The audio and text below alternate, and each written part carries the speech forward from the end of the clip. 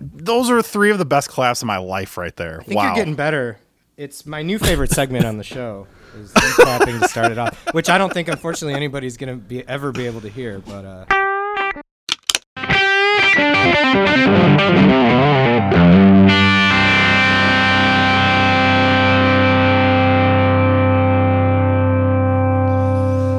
oh, you guys feeling good? You guys feeling like making a little podcast? Yeah, man, let's do it. I've got my coffee. I'm ready to go. Ooh, you're all juiced up. Actually, wow, come to think of it, I didn't even get stoned before this. This is going to be a strangely lively episode. You're going to remember a lot in this episode. Yeah, I'm going to edit the shit out of it because I'm going to actually remember, like, oh yeah, I said this stupid thing here instead of just like being too stoned and not caring.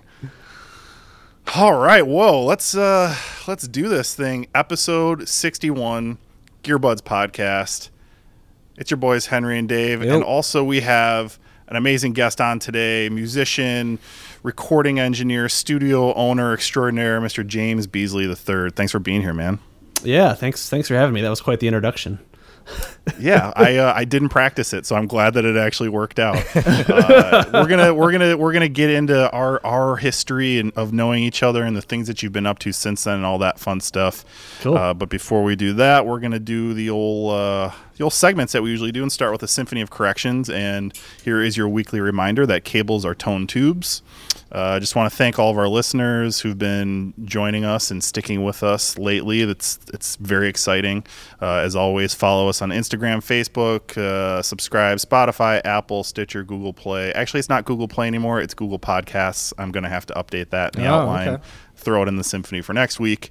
I've been kind of lazy about updating the gearbudspodcast.com/free-stuff thing, but I will try to remember to do that before this one comes out because there's just a lot of free software and shit that you can download right now, and I like to compile all that for you. That's awesome. And one last thing that sort of this, I guess I thought this was worth inclusion in the symphony, because it's something that we've talked about a bit in the past, and that is this idea of music stores starting to reopen. And our favorite music store, Chicago Music Exchange, as of Monday when this episode comes out, it will be back and open for business. Wow. Which is kind of crazy, right? That's great. I mean, we got into the thing about Guitar Center and them sort of reopening early and how that sort of freaked us out.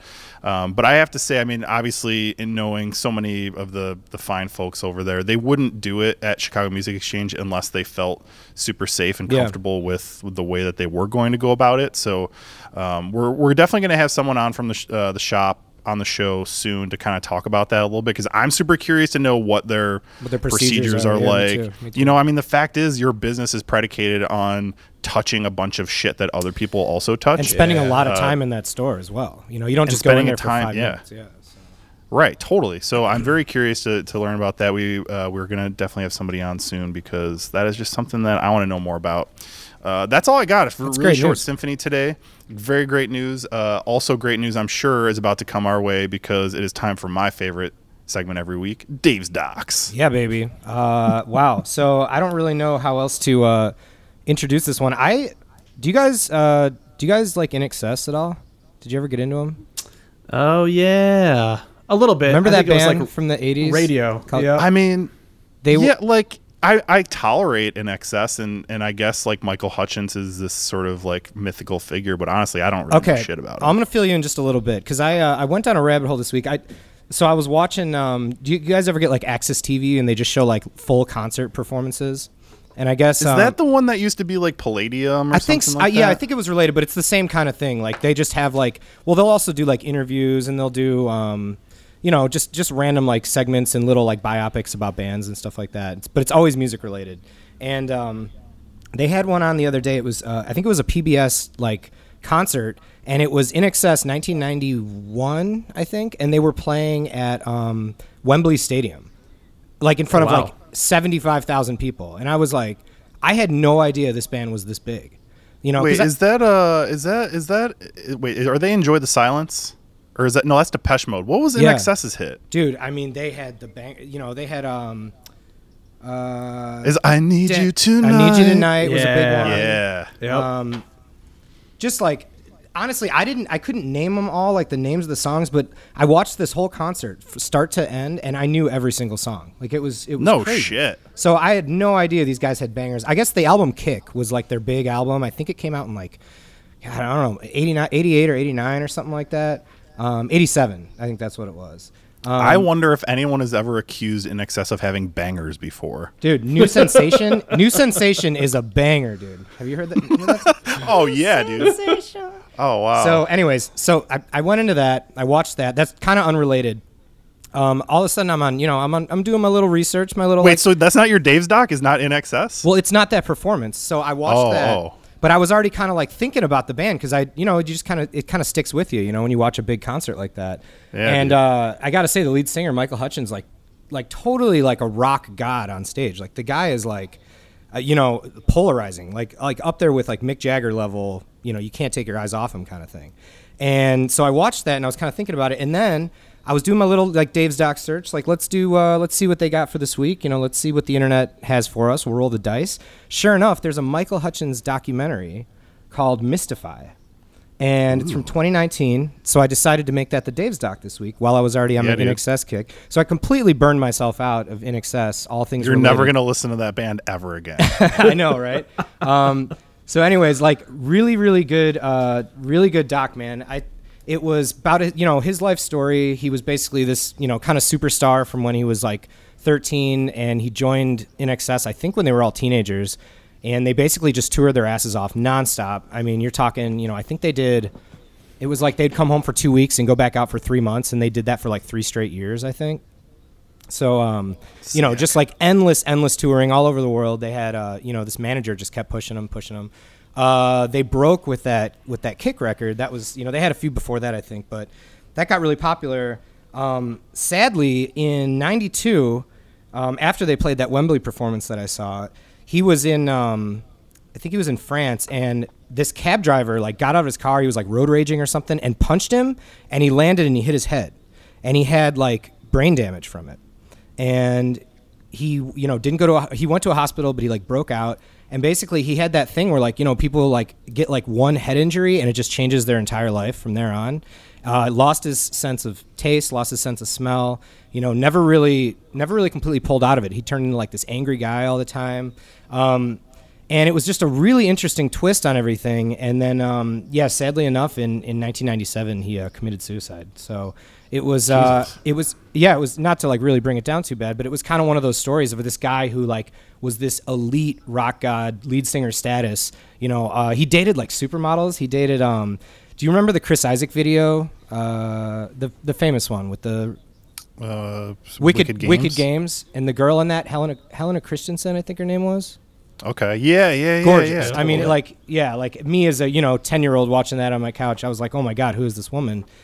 He dated her for like 5 years or something. And then he also dated Kylie Minogue for a long time. Remember Kylie Minogue? She was a famous pop singer. How could anybody forget Kylie Minogue? So I was like, dude, this guy was just, so he was kind of this ladies' man, and he had it all. And, it's just kind of a bummer thing. And then I will say, on top of that, bonus, there is on Amazon Prime for free, there's a 2-part, I guess it's a biopic, like when they use actors and shit.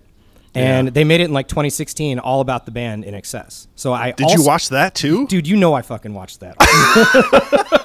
So I have completely overdosed in Excess I went In Excess of In Excess the last like 3 or 4 days. Nice. So it's been a whirlwind, but I definitely recommend Mystify by So you would say if I or anyone listening had to choose from the 3 In Excess entries here, you'd go with the doc on Michael Hutchence.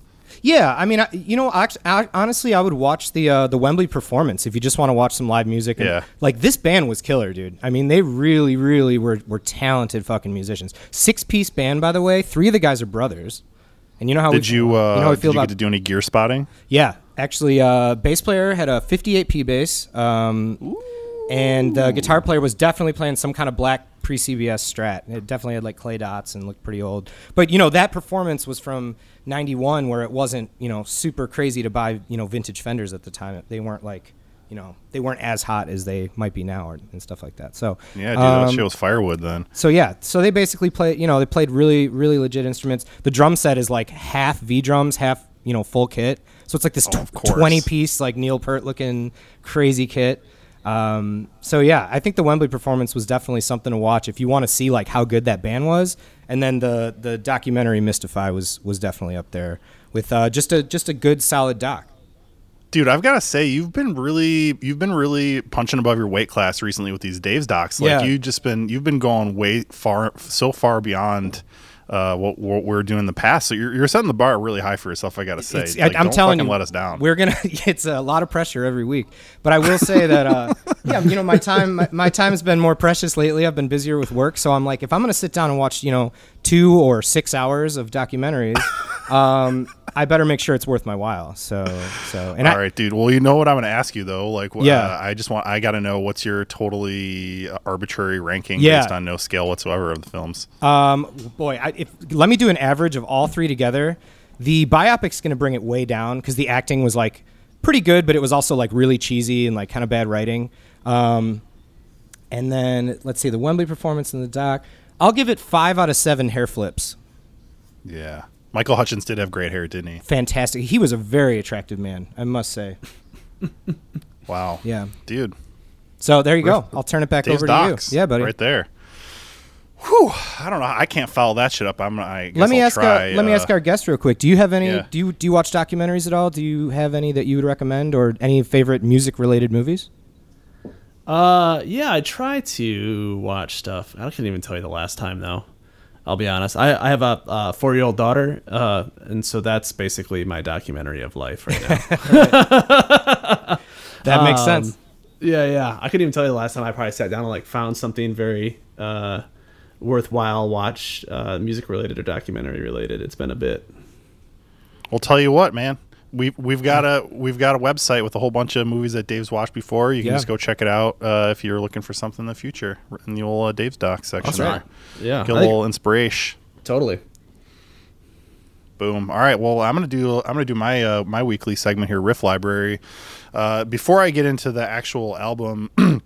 I do want to mention that there's been some pretty sweet protest music coming out recently, which I'm always a very big fan of. And I just checked out a song actually this morning for the metalheads in the room. Machine Head did a song featuring the vocalist Jesse Leach from Killswitch Engage. Oh, wow. Which is just like straight up, pretty much just like fuck the police. Mm-hmm. And it's super badass, and the song's really good. And if you purchase it or buy the download or anything right now, proceeds are going to the Grassroots Law Project. Definitely go listen to that song, buy it if you can.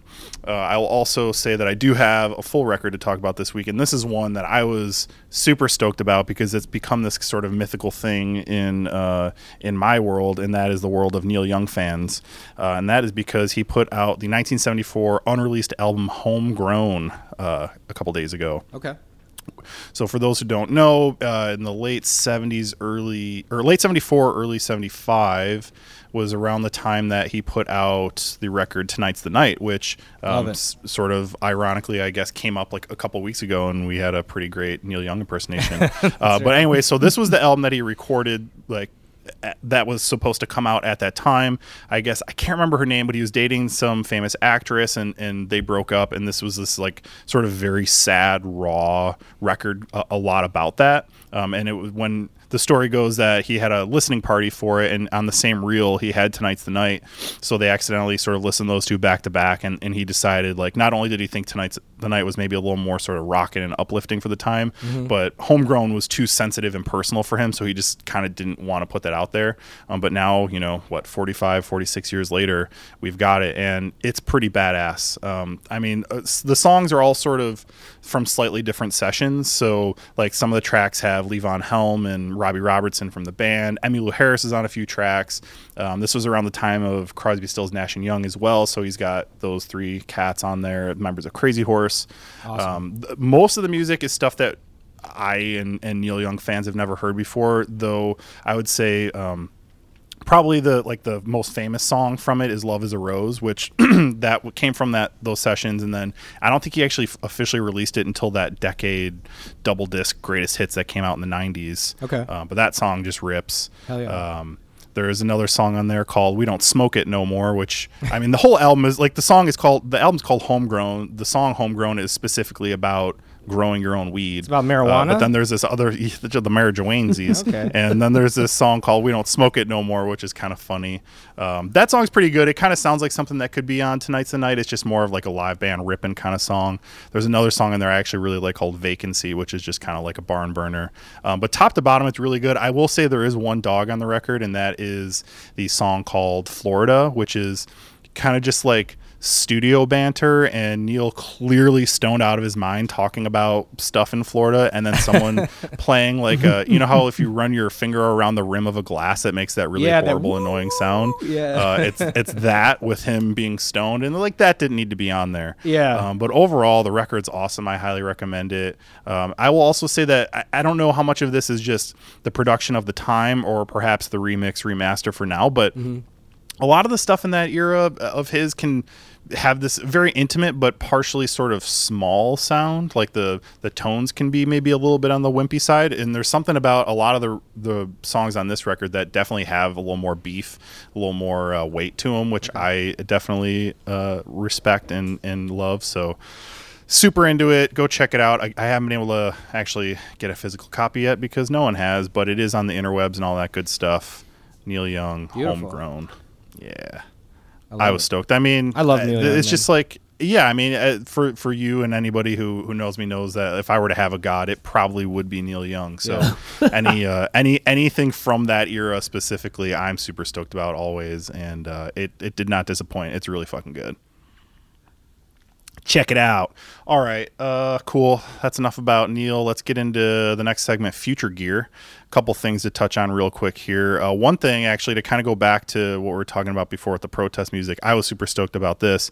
Black Sabbath has a Black Lives Matter shirt out right now, like in that famous Black Sabbath font. Oh, yeah, the purple. From, I think, is it from Masters of Reality, maybe? I can't remember which album cover that's from. Is that the But self-title? instead of saying Black Sabbath. Yeah. No, it's not from the self-title, because that's the one with like the weird sort of like witch person on the cover. Right. Yeah. But it says Black Lives Matter, and all the proceeds go towards Black Lives Matter charities right now. It's only $25. Fucking buy it. That shirt's super awesome. I saw a picture of gotta get that. I don't know if it was this exact one, but I saw a picture of Tom Morello wearing the shirt. Okay, that's the exact one. The picture of him with his mom. First time I saw it, I was like, oh, and then I saw the ad for the actual shirt, and I was like, oh fuck yeah, they're releasing it. I thought maybe he had it like custom made or something. It was so cool. I totally had the same thought when I saw it, and I was like, well, that's badass, but it turns out it's actually from Black Sabbath themselves. So it's, I believe, BlackSabbathApparelShop.com. You can find that. And also sort of related, a friend of mine actually asked me about this, and I wanted to get y'all's input, and this is about protest noisemakers. She was asking me like literally for a recommendation for a tambourine that I thought would be a good sort of something that you could easily stow and carry around if you're going around protesting, doing that sort of stuff. And my recommendation was for one, because like I feel like with a tambourine, it's kind of, it's just going to be kind of big no matter what. But what I said was, especially once you've got a backpack in the mix, then get one that doesn't have a head on it, because then you can at least like stick other stuff through it or like hang it through your arm or whatever. But beyond that, I wanted to ask both of you guys, like if you had to go and your goal was to go somewhere and be able to portably make as much noise as you could, what would you get? What would you bring? I think see, that's funny you said no head, because I think I would get the head one, because you can really, I have one of those with the actual like the drum head on it, and you can whack that thing, so you can really you can make, I think, a good amount more noise. But I agree with portability, you definitely want just like the hoop, Okay, totally. Yeah. So agree with that 100%. But yeah, if it's just a matter of like making as much noise as you can. Oh, like other instruments. I'm curious. Yeah, if either of you had any ideas that we could recommend to people. I got two. I got one. Yeah. One would be a Vibra-Slap. Those things are fucking loud. Yeah. Oh yeah. It's a lot of work, I think, to keep it going. But it's like an exercise / percussion instrument. Exactly. The other one would be it's sort of ridiculous, but it's a wearable. Would be like one of those marching band kick drums. Like if you had the dude, back that's strength it. to like carry that around all day, Yeah. that could start some shit. Get a good rhythm going, get people chanting to it. Dude, I think that would it'd get be people really fired cool. up, man. Yeah. Oh, dude. That's badass. And plus, then you'd get the added bonus of getting the most ridiculous tan lines of all time. Dude, yeah. like Just like in the sun all day. It's like a giant God. like metal vest with the Oh, dude. That would be great. All right, so we've got vibra slap, we've got marching bass drum, and we've got a tambourine with a head. I feel like that's the makings of a drum circle I don't there. like. I don't know if it's loud enough, but I've always been a fan. If we just want to, talk percussion, the güiro is one of my favorite instruments of all time. The fish. And now I think you could keep a cool rhythm with it. Now you might not get the volume that you want, but there's a lot of options on the güiro as far as different tonal approaches to that.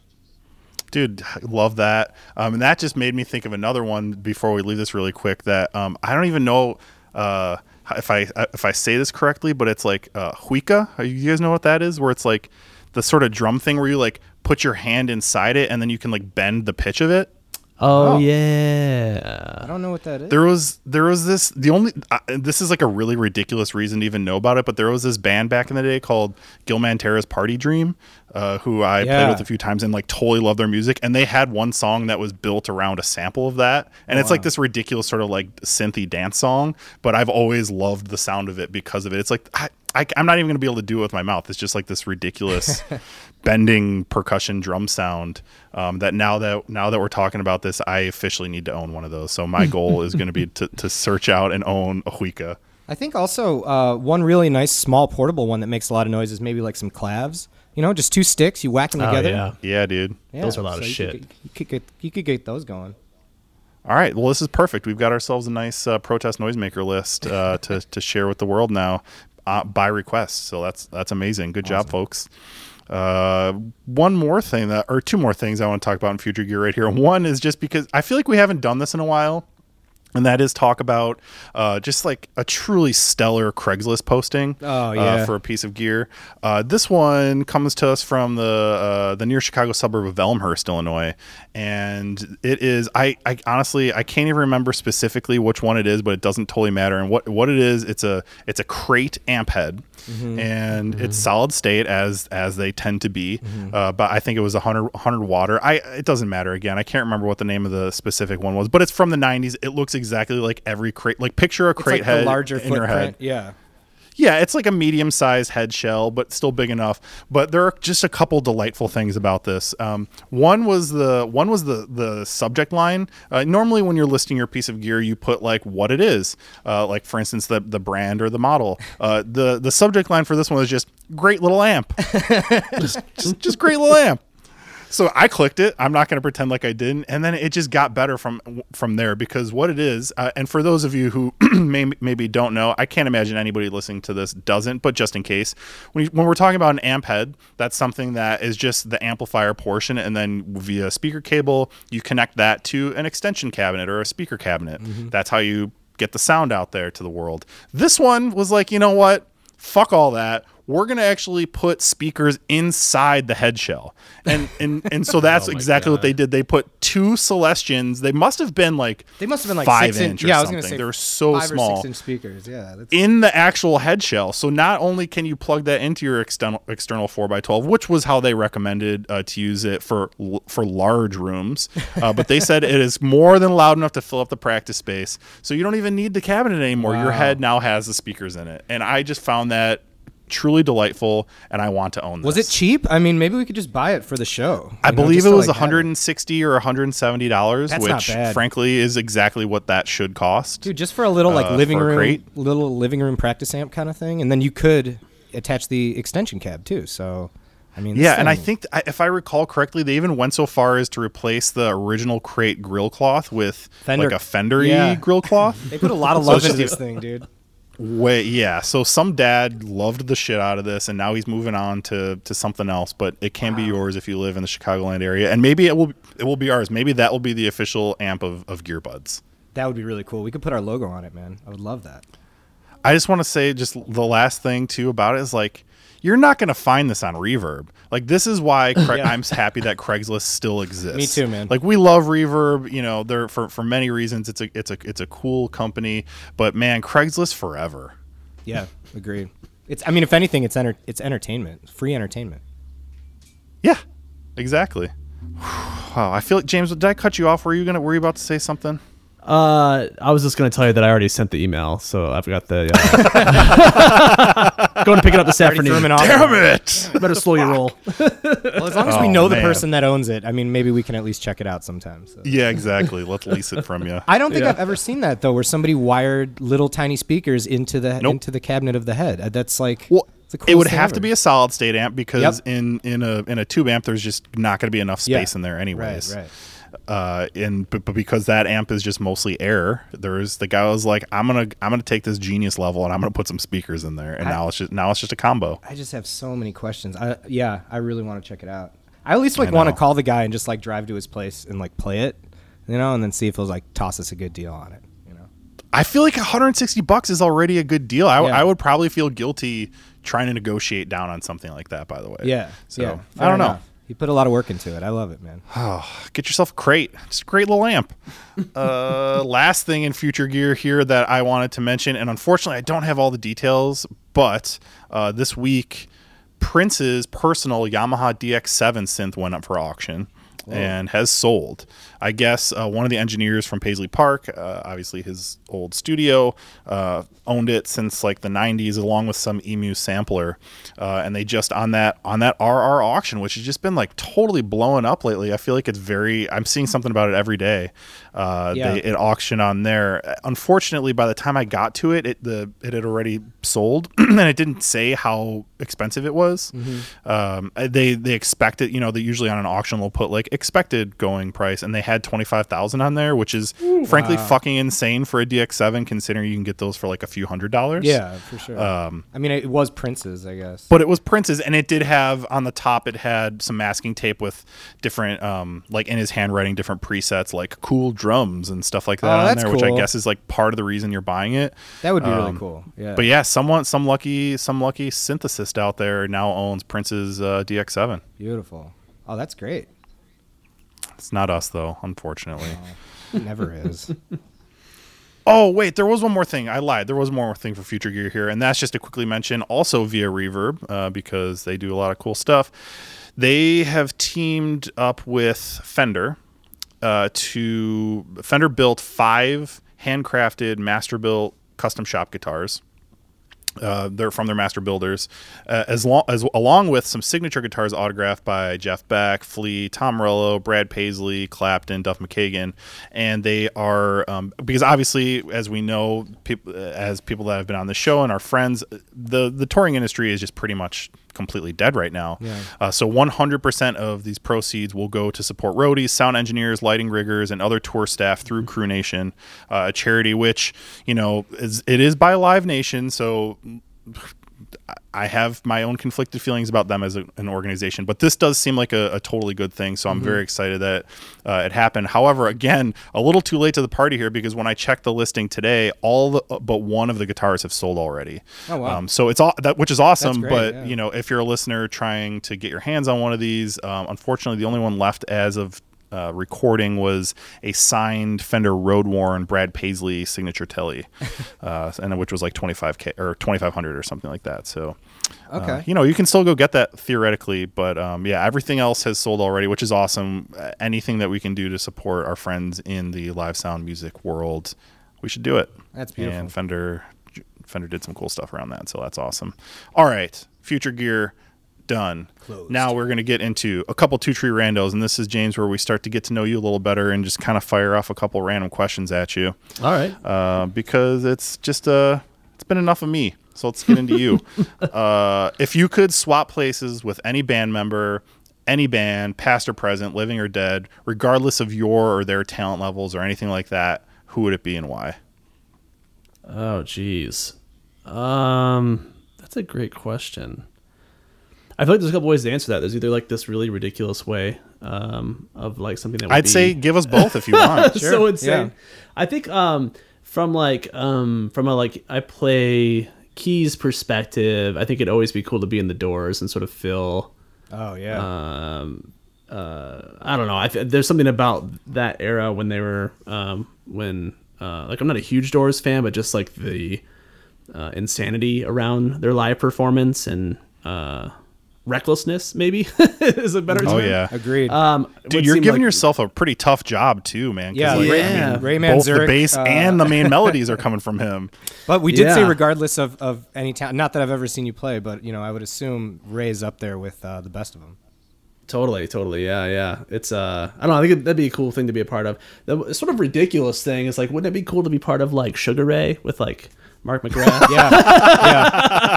See, that's the fun route, right? Like, just kind of take the easier route, kind of go like, we get to party on the bus, it's the 90s.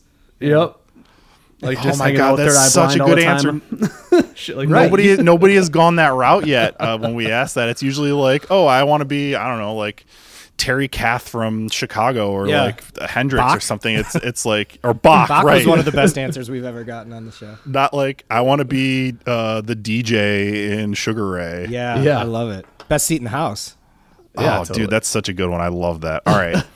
This one, I read an article this week and it triggered this question. This is a first time we're asking this one. So, Dave, I'm going to ask you too, although Okay. I sort of suspect I know what your answer is going to be. Oh. If you could make any band from a movie or TV show, if you could make any fictional band real, which one would it be? That's hard. Especially from a guy who watches. I'll tell you mine. I wanna hear yours, to get what, so you guys can think. And I'll admit that this is one that was in the list of in the article that I read. But I've got to go with Crucial Taunt. And for those who don't know, that is the band in Wayne's World. Yeah. Because they ripped. And I just watched Wayne's World recently, and that movie still rules. So I just like, although there are a couple others I'll mention after we're done if we don't get to them, but like I would go with Crucial Taunt. I want to see Cassandra rip that P bass. I think in the same sort of line of thought, wasn't the other band that played with him called the Shitty Beatles? Like, would The that Shitty also be cool? Beatles. The Shitty How are Beatles. they? Shitty. How are they? Like one of the I think best that'd be lines my in the pick. movie, man. Yeah. Are you picking the Shitty Beatles? I think so. Yeah. I'm gonna stick with the Shitty Beatles. I can't. Oh, I mean, maybe great. it'd just be the Monkees pre the album Head, but it could be. Who knows what it could be? Oh, that's fantastic. I want to say like Spinal Tap would probably Okay, have to that's what be- I was gonna say you I were mean, gonna it's guess. my Thank favorite you. movie of all time. I Right. kind of have to. But it's funny because when you asked me that, my brain went completely flat for a second, and I'm like, I can't think of any movie with a band in it right now. That Thing You Do would also be a good Yep. one. Oh, that yeah. my Wonders. first, my gut instinct was the Oneaters for sure. I think that was my first one that came to my head too, because I was like, when you think of a movie about a band, I mean, that's is there one better?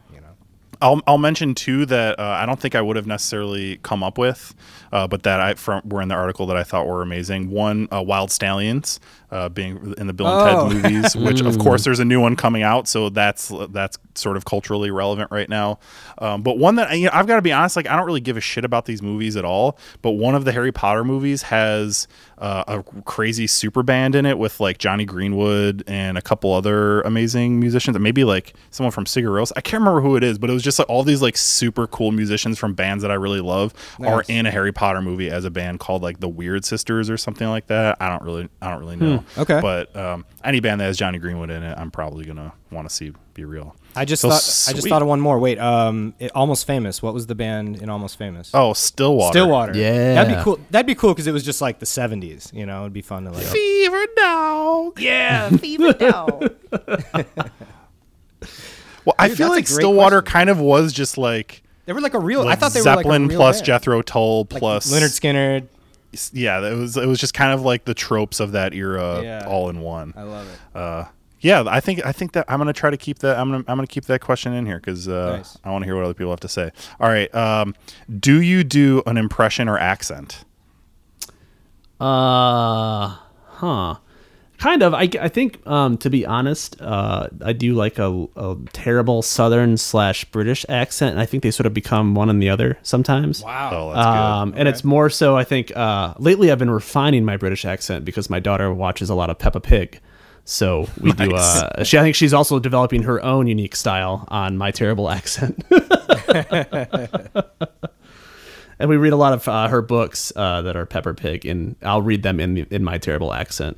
So Well, hit us. Give us a a taste. sample. oh my god, jeez, hello, Peppa is like, Oh, you're Daddy. such a good sport. Thank you for yeah, that. sorry, That's pretty good. No, we got to put you on the spot. It's part of the We segment. have to. All right, a couple more here. And this question comes from our guests from 2 weeks ago, Max and Dimitri from Rookie. And by the way, that was an awesome episode. If you Yeah. haven't listened to it, you should go back and check that one out after this one because it was also very good.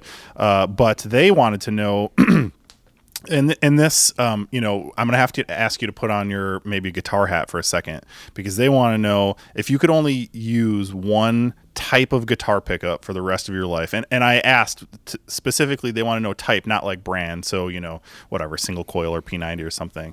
Which one would you choose? shit. I don't feel like I know enough about guitars to even make a selection. I mean, I guess probably Whatever like, pickups inside of Rhodes. How about that? yeah, or like a humbucker. I think probably I have this old sort of I guess it's like a Japanese copy SG that I had gotten on eBay a long time ago for like a couple $100, and I believe it has humbuckers in it, and I like that thing sounds awesome. Love it. Perfect. Yeah. That's what I picked too. All right, last question. What question should we ask our next guest? And you can't know who that is yet because what if it changes? If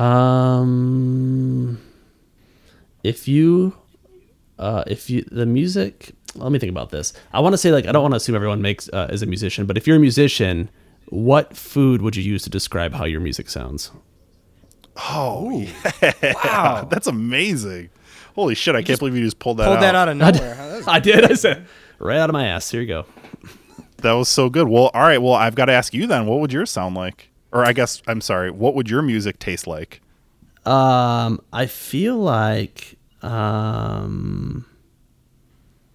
there's so my wife is her family's originally from Laos, so we eat a lot of sticky rice, and there's this dish that she makes in the morning. It's really simple. It's just like lightly scrambled eggs and soy sauce with sticky rice, but the flavor is very interesting. So sometimes the music I make's a little simple, but the flavor's there and it's just right. Oh, dude. Hell yeah. That sounded super pompous. I'm sorry.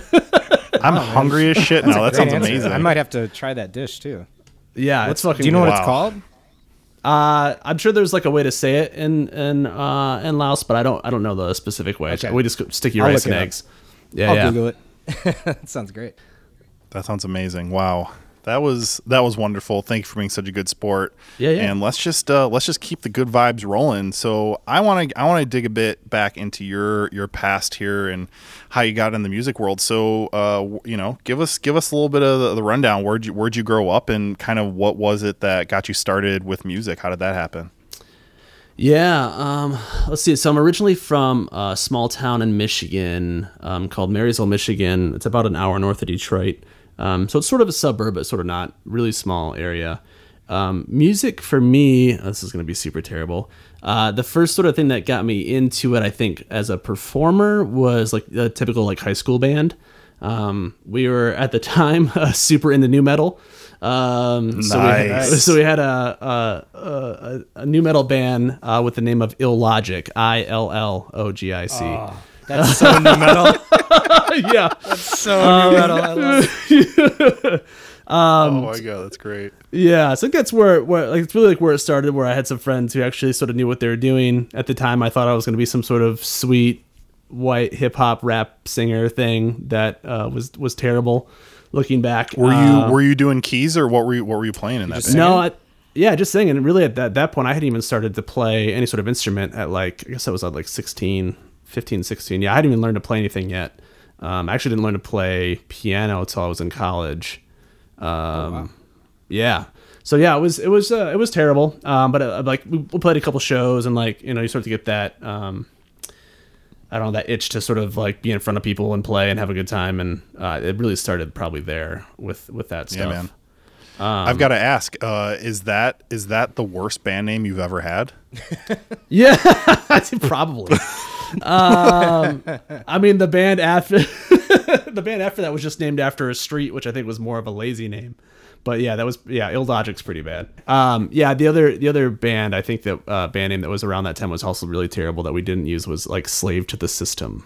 So like very like Rage Against the Machine. Yeah. Like literally a Rage Against the Machine. Yeah. Yeah. Yeah. Is there documentation of this band? Is there music out there that is available to listen to? I don't know if there's music. I don't know that we ever really recorded anything. There's definitely photos. There's definitely some terrible pictures of me with like my hair spiked up like Wayne Static. Some weird. Oh yeah. Holy shit, that's amazing. So I guess all right. So you said you didn't start doing the piano thing until college. How did that happen? What was the sort of evolution there? Yeah. So I had I'd done like a couple of years of community college in Michigan, played in sort of like this, continued my singing path, and sort of like a screamo, sort of like Thursday Glassjaw-esque band at that time that was really popular. And then then from there I decided to move to Chicago and go to school at Columbia for film at first, and then decided to go into music. And then I just started to learn. To be honest, I was here by myself at that time. Didn't really know anyone. Had bought a World Surfer super cheap that I still have today. Was that a 200A? Yeah. Yep. Oh wow. And then you got one for super cheap? That's amazing. Yeah, I got it for like $300 or something. What? It was insane. Dang. Yeah, and I've had it. It's the only thing that I've probably had the entire time since I've lived here in Chicago. Cool. That I've kept. Yeah. And then I started to learn. Took a lot of theory classes. Started to learn read music. And just played a whole bunch. And for me, I've always been sort of I wouldn't say like a math whiz, but always really interested in math. And for whatever reason, music for me was really easy to identify with mathematics. So it started to come pretty easy for me for a lot of stuff. Sure, that makes sense.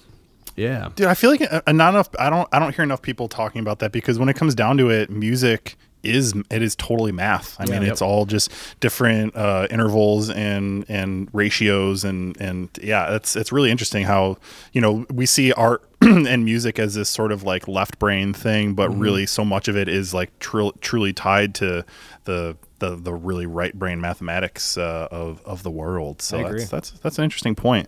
When we and I guess this sort of ties back when I first met you, which we've established was probably 15 or plus years ago. Yeah. Our bands had started playing together, and your band I would say was on the mathier side of things. Ooh, Dave, is this your weekly Sorry about siren that. going by? Yeah, if you want to restart that, feel free. I apologize. Fuck no, dude. That's just real life right now. That's city living, baby. I'm not in that. No, that's city living. Quietest room in the house. When we sort of met. I was playing in this band called Probably Vampires, and you had a band called Them Roaring 20s. What was kind of the genesis of that? How did you guys get together and start making music? Yeah, that one's really interesting. So we, when I moved to Chicago, there was sort of this coalition of folks from my hometown and the neighboring hometowns that were all sort of in the music scene. And we're yeah, we're all going to move to Chicago. It's going to be a great time. And then as the only this sounds terrible, as the only responsible one, I got my shit together and moved, and everyone else didn't. So after I was here for a year or two, then everyone slowly started to come and move. So when at one point there was three of us. Two of us had played music previously, and then two people we hadn't played with before all ended up living together, then eventually moving to this loft on Milwaukee Avenue in Wicker Park. And then from there we just started to play music together. I think we had all sort of done different stuff previously and were inspired by a lot of what was happening in Chicago sort of at that time and previously. And just sort of took that and sort of wanted to see what we could do with it. It was always interesting because we never really had a bass player. It was just two guitarists, a drummer, and then me playing keys. So there was a lot of different variations of stuff we could do, and I think we all had sort of different interests at that time too about what kind of music we were into. So it brought a lot of stuff together. But yeah, it was just sort of out of all living together that we were able to make music. Did you guys jam? Did you have the jam house in the basement or something like that? Yeah, we lived in this loft space that was pretty big, and there was that place was fucking rad. And as I was going through putting the outline together for this, I realized how much I miss places like that in New York spots specifically. What was it called? Was it Gator Loft or something like that? Oh, so that's really interesting. That building ended up being really awesome. There was a place on the second floor called Gator Loft, which was these punk rock dudes. So they did a lot of pop punk stuff. They were super awesome. And then we had a space on the fourth floor. And then eventually we actually had a space on the third floor as well. And ours was called Fuck Mountain at the time. Oh, that's right. Fuck Mountain, dude. How could I forget? That's such a good name. Yeah. Oh my god. How long did you have that space?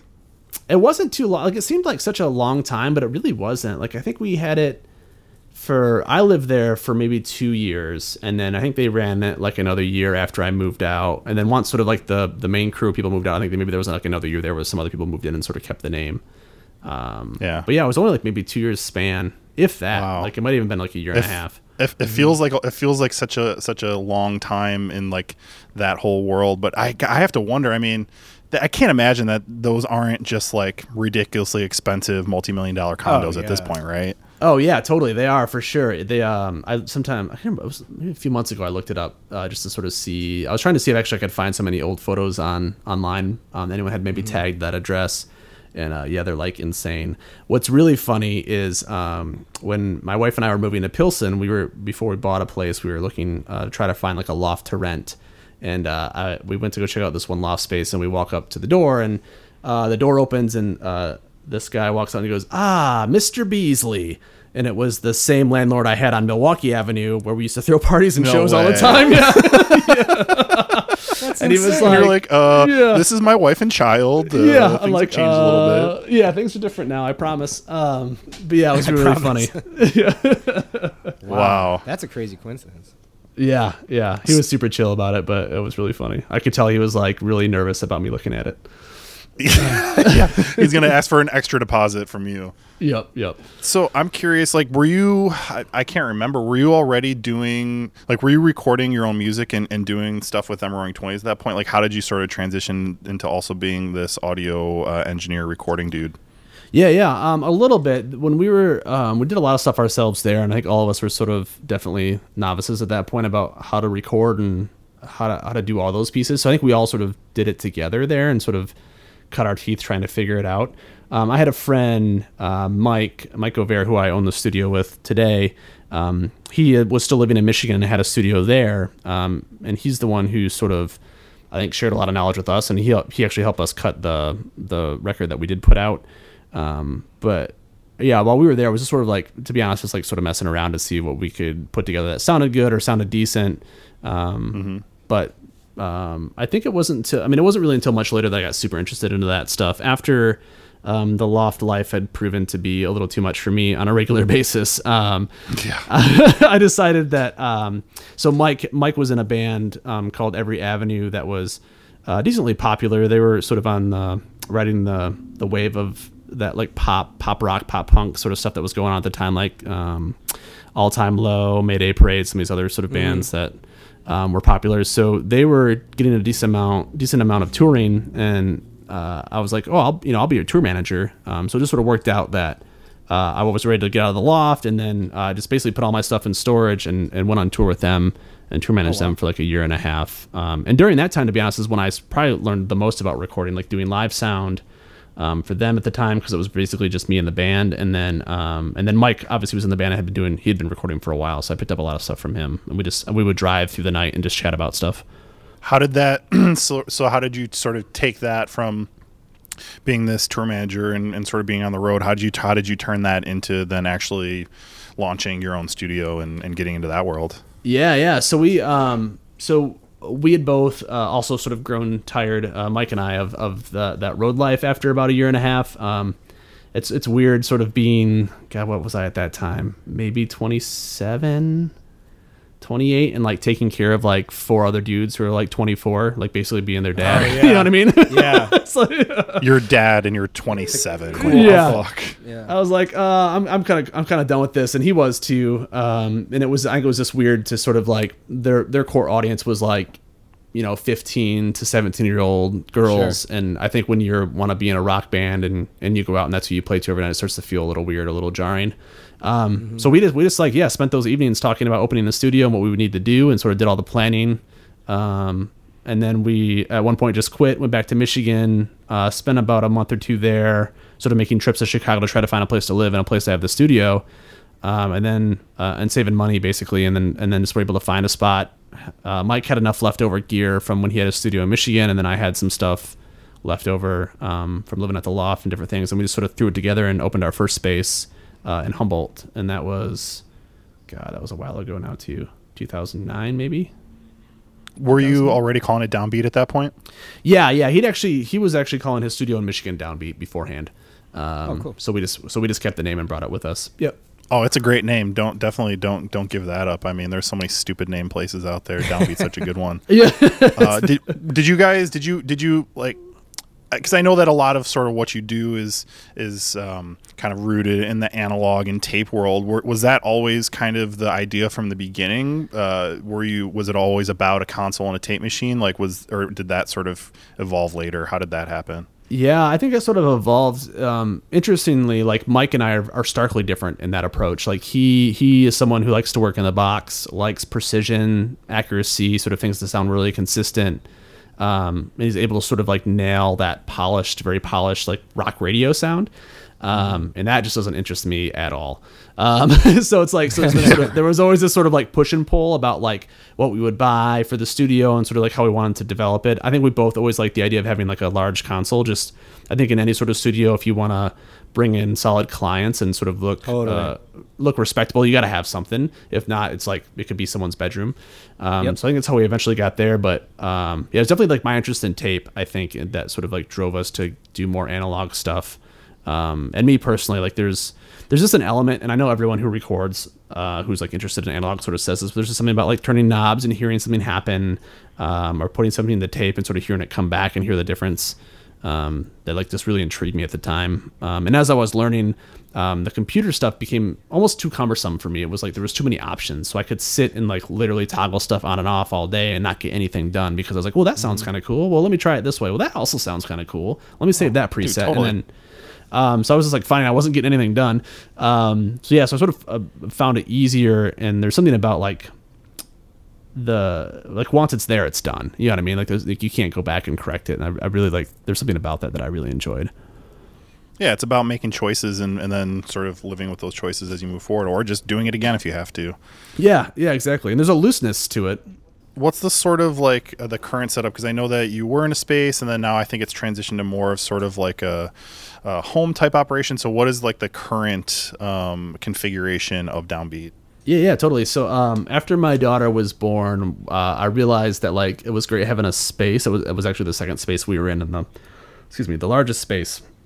But it was just like anytime I was going there, I was like fixing stuff, which like was not fun for me. It was like, cool, I have this awesome studio that I could do work in, but every time I'm here, I have to sort of like pick up after whoever was here before, because we were sort of outsourcing to other engineers at the time, or something would break and I'd have to fix it. So I was like, this isn't really worth it. And the overhead of having a studio, like with the rent and insurance and all that stuff, it eats a lot out of your pocket really fast. So. Sure.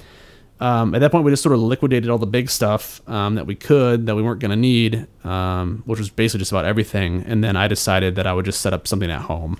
At that time, right around that time too, we had just bought the house we have now in Pilsen, and there was like a full attic that wasn't refinished. So I was like, well, I'll just refinish that and try to set up a shop up there. Yeah. So it works out really well. That's it's like dream. It's sort of like half recording studio, then like half sort of like couch and play area for Theodora, and then I turned the back porch into like a drum room. But yeah, now it's pretty simple. I just have some like nice rat gear. I've tried to like, I've learned, I guess, like to not invest in a lot of stuff, but invest in like nicer amounts of less stuff, if that makes sense. Yeah. Oh, totally. Yeah. And then I think just learning how to build stuff has made the biggest difference. Like now a lot of stuff is either stuff that I've built or like refurbed. But yeah, it's pretty nice. I like it. It still doesn't. I still find myself on Reverb looking at like recording consoles, being like, yeah, I could probably get someone to carry that. That's why you're on the podcast. Yeah, like, I have zero need for like a 32 channel console from like the 70s, but if I could pay someone to carry it up here and it was just here, that'd be awesome. Yeah, you'd figure out some room for it. Sure. Yeah. So many things that you just said triggered things in my mind that I want to touch on real quick. So first of all, I got to say, I'm pretty sure, I don't think it's the same room, but I'm pretty sure that like right before the Rona shit happened, I moved into the building that you guys used to be in with my band. What is that, like 3441 West Grand, I believe? Yeah. Yep. That's the building. Yeah. Yeah, so I don't know if you know the other people in there, but the room that I'm in now is with a band called Butchered. And this dude Lewis and his bands, I can't remember. There's Cassettes on Tape or something like that, I think is the name of the other band in there. But that's an interesting building because the room that I moved into has a control room with glass and everything in there already, which is kind of cool. Is it the room where like right when you come up the stairs? It's like right there on the left. Yeah, exactly. Yeah, it used to be. That used to be Phantom Manor. Used to be the name of that studio, and it was ran by. Oh no shit! I didn't know that. If Mike it's the one- Lust. Yeah, Mike Lust. Yeah, and so if it has a kitchen in it and a bathroom, that's the one. Dude, oh my god! Yep. I didn't realize that's Phantom Manor. Holy shit! Yeah, that's Yep. that's I'm in there. That's my space now. Yep. Yeah. We looked at that space when we were trying to downsize from the one that we were in, which is just down the hall from there. Which there's a studio in there now. The guys are super cool, and I'm never gonna remember the name of it, but it's like 3 or 4 units down from that one. But yeah, we looked at that space. I can't even imagine how big that room must be because the one that I'm in is enormous. I mean, for my standards at least. Yeah. So the old room that you're in must have been giant. Yeah, I think it was like 1,800 square feet. So it was a good amount of size. It was nice. Yep. But you also mentioned sort of repairing and building stuff, and that's definitely something I want to ask you about because you're constantly posting just like the coolest shit that you're building and working on right now. How did you get into? For those who don't know, you from what I've seen, you tend to take sort of like older analog type things and find ways to either update them for current usage or sort of repurpose them. One of the coolest things that I've seen recently are these like giant analog meters that you've built. So like where did that come from? How did you get into doing all that kind of stuff? Yeah, it was interesting. I think really even before we had the studio, I would just get into like soldering stuff. So it really started like to be like about like just fixing cables or when we had the studio, it was like, well, it's cheaper for me just to make our own cables. Why not just learn how to do it and make them? And then from there, I just started to like learn a lot through like just making kits. So like buy a kit online and build it, where hopefully there was some decent step-by-step stuff or doing some light research. And then through that time, as I was learning, there's a friend of mine, Rob Roy Campbell, his name is. He owns a company called Electronaut in Chicago. He does all tube stuff, but he's like the nicest dude ever, and would always give me time to like bounce ideas off him or ask questions. And to be honest, he just educated me a whole ton. So I think there was like a span in there of like 2 or 3 years where when we had the studio where I was fixing stuff, learning how to fix stuff, and he was really like mentoring me through a lot of that. And that was like super helpful. And then once I got my own space at home where it was like sort of easy to like set up the gear, then set up like a spot to like solder or fix things. I just kept, to be honest, kept doing more kits. Like I did a lot of these Cappy preamps. Oh yeah. And then like those got a lot easier. And then I started to like learn more about reading schematics and but actually like understanding versus like, hey, this is the part I need to replace in the schematic. Let me go find it. And now sort of like understanding like how the thing's actually working and what each piece is doing. And then from there, it's just like for me, like I like old analog, big VU meters and big transformers and shit that just seems like cool from a different era. So I try to find that stuff on eBay or online and see what I can do to make it usable. I think what was always scary for me was like, oh, I see these meters, but I don't even know how to hook them up, or I don't even know what to do with them. And I think so for me, it's been like, try not to like make a little bit of money for myself, but not charge a ton for them. But be like, here are these things that you probably would want to buy, but you don't really know how to hook them up. I do. Let me hook them up for a decent price, put them in a nice box or an enclosure from that same era, and then sell them.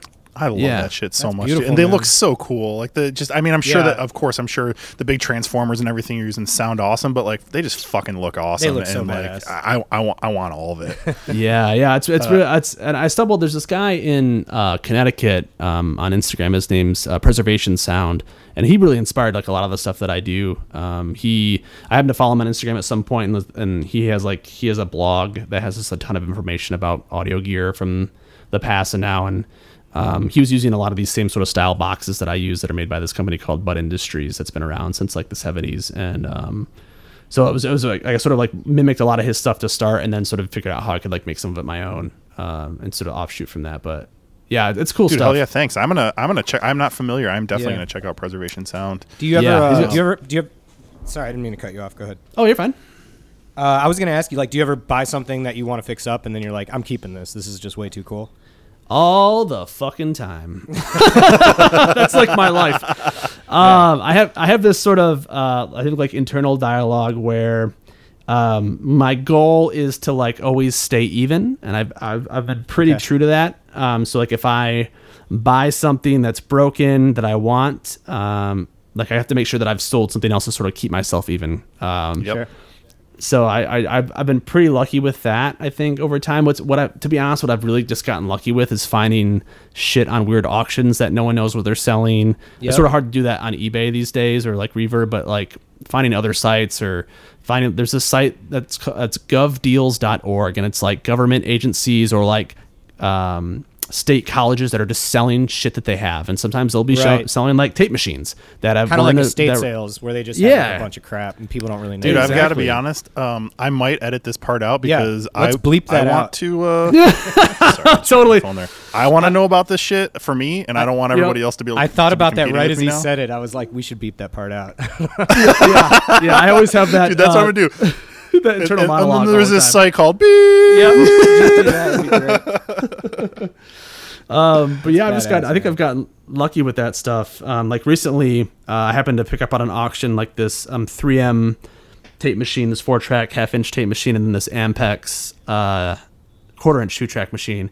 And I'll be honest, I got them for like $600 for both of them. Holy shit! And I had to go pick them up. I had to drive like with COVID to Minnesota, but luckily my wife went with me, and we went and picked them up from this auction house, this sort of like hole in the wall auction house. They had no idea what they had, and I always feel a little guilty about that, but I'm like, ooh, I'm about to make some money. Oh yeah. No, so brought them back, and they both work great with like a little bit of finesse, and now I have this 3M machine, which is the same generation that was used on some of the Beatles' final records. Like they had like the 8-track, probably 1-inch version, or 8-track, probably it had been 1-inch at that time, 8-track 1-inch version, but now I have like the 4-track half-inch version, and I don't know, it's just there's something cool about that, and like that's too cool, man. Yeah, so I've just been really lucky with some of that shit, which has helped. I'm glad you brought that up. That was actually specifically one thing I wanted to ask you about, because I remember you posting about that, and but sort of more on a higher level, and we don't have to get super deep into it because this could be a whole other like 4-hour episode. But I'm just curious, like from your perspective as someone who has a lot of experience with tape and tape machines, if someone was looking to put together their own sort of tape machine rig, where either they're just looking for a multi-track to do some tracking, or even like a two track for final sort of mastering and printing, how would you direct someone? Like, is there a machine that you think would be the best for a beginner, or that's maybe the most reliable, or how would you sort of advise someone trying to get into the sort of tape world? Yeah, it's interesting. I think if someone just like wants to dip their toe in it, and they've been sort of doing a lot of stuff in like Pro Tools or in a DAW, I think like the easiest way, and this is how I got started, was just to get a 2-track machine where you could either bounce like your stereo 2 bus down to once you're done mixing, or if you really wanted to, you could bus like individual tracks to it just to add like the tape saturation sort of sound to each track. Mm-hmm. But it's easy to get started and to really understand if you want to spend the time dealing with it, because they are cumbersome, and it is like a whole like art to learn how to use it and how to use it properly, and then how to use it like properly with your DAW. And I think it's like sort of like lower cost to sort of start with something that's like 2-track 1/4-inch tape. The tape's cheaper, to sort of get started. And then for like brand, I would definitely recommend Atari. I think the Atari MX 5050 stuff. They have like a 2-track machine. I actually have an 8-track machine that's an Atari MX 5050, but it's just like, it's built really well. And a lot of it was built for radio stations at the time, so it's built to last a long time. Sure. And the parts are easily replaceable, and there's still a lot of places that service them. So that would be like probably my recommendation. The first thing for that Atari, sorry, real quick, for that Atari 2-track, what would you expect like a sort of decent price range for something like that to be? I mean, everything keeps getting so expensive. I would have paid, like for me, reasonable would be like maybe like $500 to $800, but that would be me like spending time looking for a deal. Right. But probably on the open market, they're in the 1,000+ range. Yeah. And the thing is, I think with what I would suggest to anyone, and I think it's like the thing that I would love to share with this is like, I'm always happy to be like a resource for people. Like, it's hard to sort of look at a machine and know whether you're going to get it and it's going to be garbage or not. Right. And there's a lot of variables that go into that, but I think like having someone around, or even like people who listen to this leveraging me, like emailing me or messaging me on Instagram, I think like it's having someone who can like sort of guide you, like, oh, that's, there's a reason that's only $200, or you know what I mean, or that's a steal, you should get it. Yep. It's super helpful. But yeah, I think I would start there. I think a 2-track machine, 1/4-inch tape is probably the easiest way to start. And Atari for sure. And if someone was maybe they felt comfortable with the 2-track and wanted to jump into something, 4/8, 16, something like that, where would you sort of direct that? Maybe sort of jumping from beginner to intermediate tape user. I think from there, I would almost stay with the Atari stuff. The 8-track that I have is really nice. It's a 1/2-inch 8-track. I think what a lot of people, the sort of like golden sound they shoot for is like a 1-inch 8-track. Those are really hard to come by, and those are going to be really expensive because there just isn't a lot of them. But I would probably stick with Atari stuff. You could also start to look at MCI would be another one that I'd recommend, but Mara in Nashville, Mara Machines, he just eats up all that stuff in a good way. Like he takes them all and refurbs them and resells them. Yeah, totally. And I had a tape machine of his one time, a 2-track, and it was awesome. But it was like insanely expensive. But you're paying for the fact that it's ready to go and will last another 30 years. You know what I mean? But yeah, I would probably still. I mean, on eBay, Atari is like a safe search of mine. So that's what I would recommend. Nice. Boom. Before we let you go, this is Gear Buds after all, so I just want to talk about your gear a little bit. I mean, what do you got right now in terms of like sort of keys and synths? I know that's your sort of performance breadbasket right there. That's not the word I'm looking for. That's your sweet spot. I love that word. Yeah. So what do you got? What do you got in the arsenal right now? Yeah. So I have my Wurlitzer 200. Still got that. I have a Fender Rhodes suitcase from like the late 70s. Right now. Is that a Mark 1? I think it's a 2. Mark 2. I could be wrong. It might be the 1. I guess I could look at it. It's right here. And then other than that, like those are the really like big things that I have. I sold a lot of stuff. Like I wish I still had. I used to have like one of those Yamaha YC. I can't remember what the model number are, but like a lot of like combo organs, like a Farfisa. All that stuff I sort of got rid of. I realized after a while, like the unfortunately and fortunately, the software versions of those sound pretty close. Yeah. Yep. So they're a lot easier to use, and those also are really fickle to fix and to get working properly. And then I have this Korg Minilogue synth that I really like. Oh yeah, those are so fucking rad. Yeah, and they're not that expensive at all. I got it and I was like, I'll give it a go and see if I like it, and it's been awesome. But yeah, that's all I really have for hardware from a keys perspective.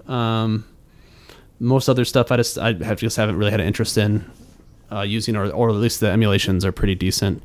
The one thing I do miss having is a fucking Hammond though, a Hammond organ and a Leslie. Like we had one of those at the studio for a while, and nothing sounds like that, no matter how good the emulation is. We were just talking to our buddies Rookie, and they tour with one of those things. They tour with a B3 B3 and a Leslie. And a Leslie, yeah. No way. And they have 3 guitar players in the band. It's fucking nuts. It's a crowded van. Jeez. They sound awesome though.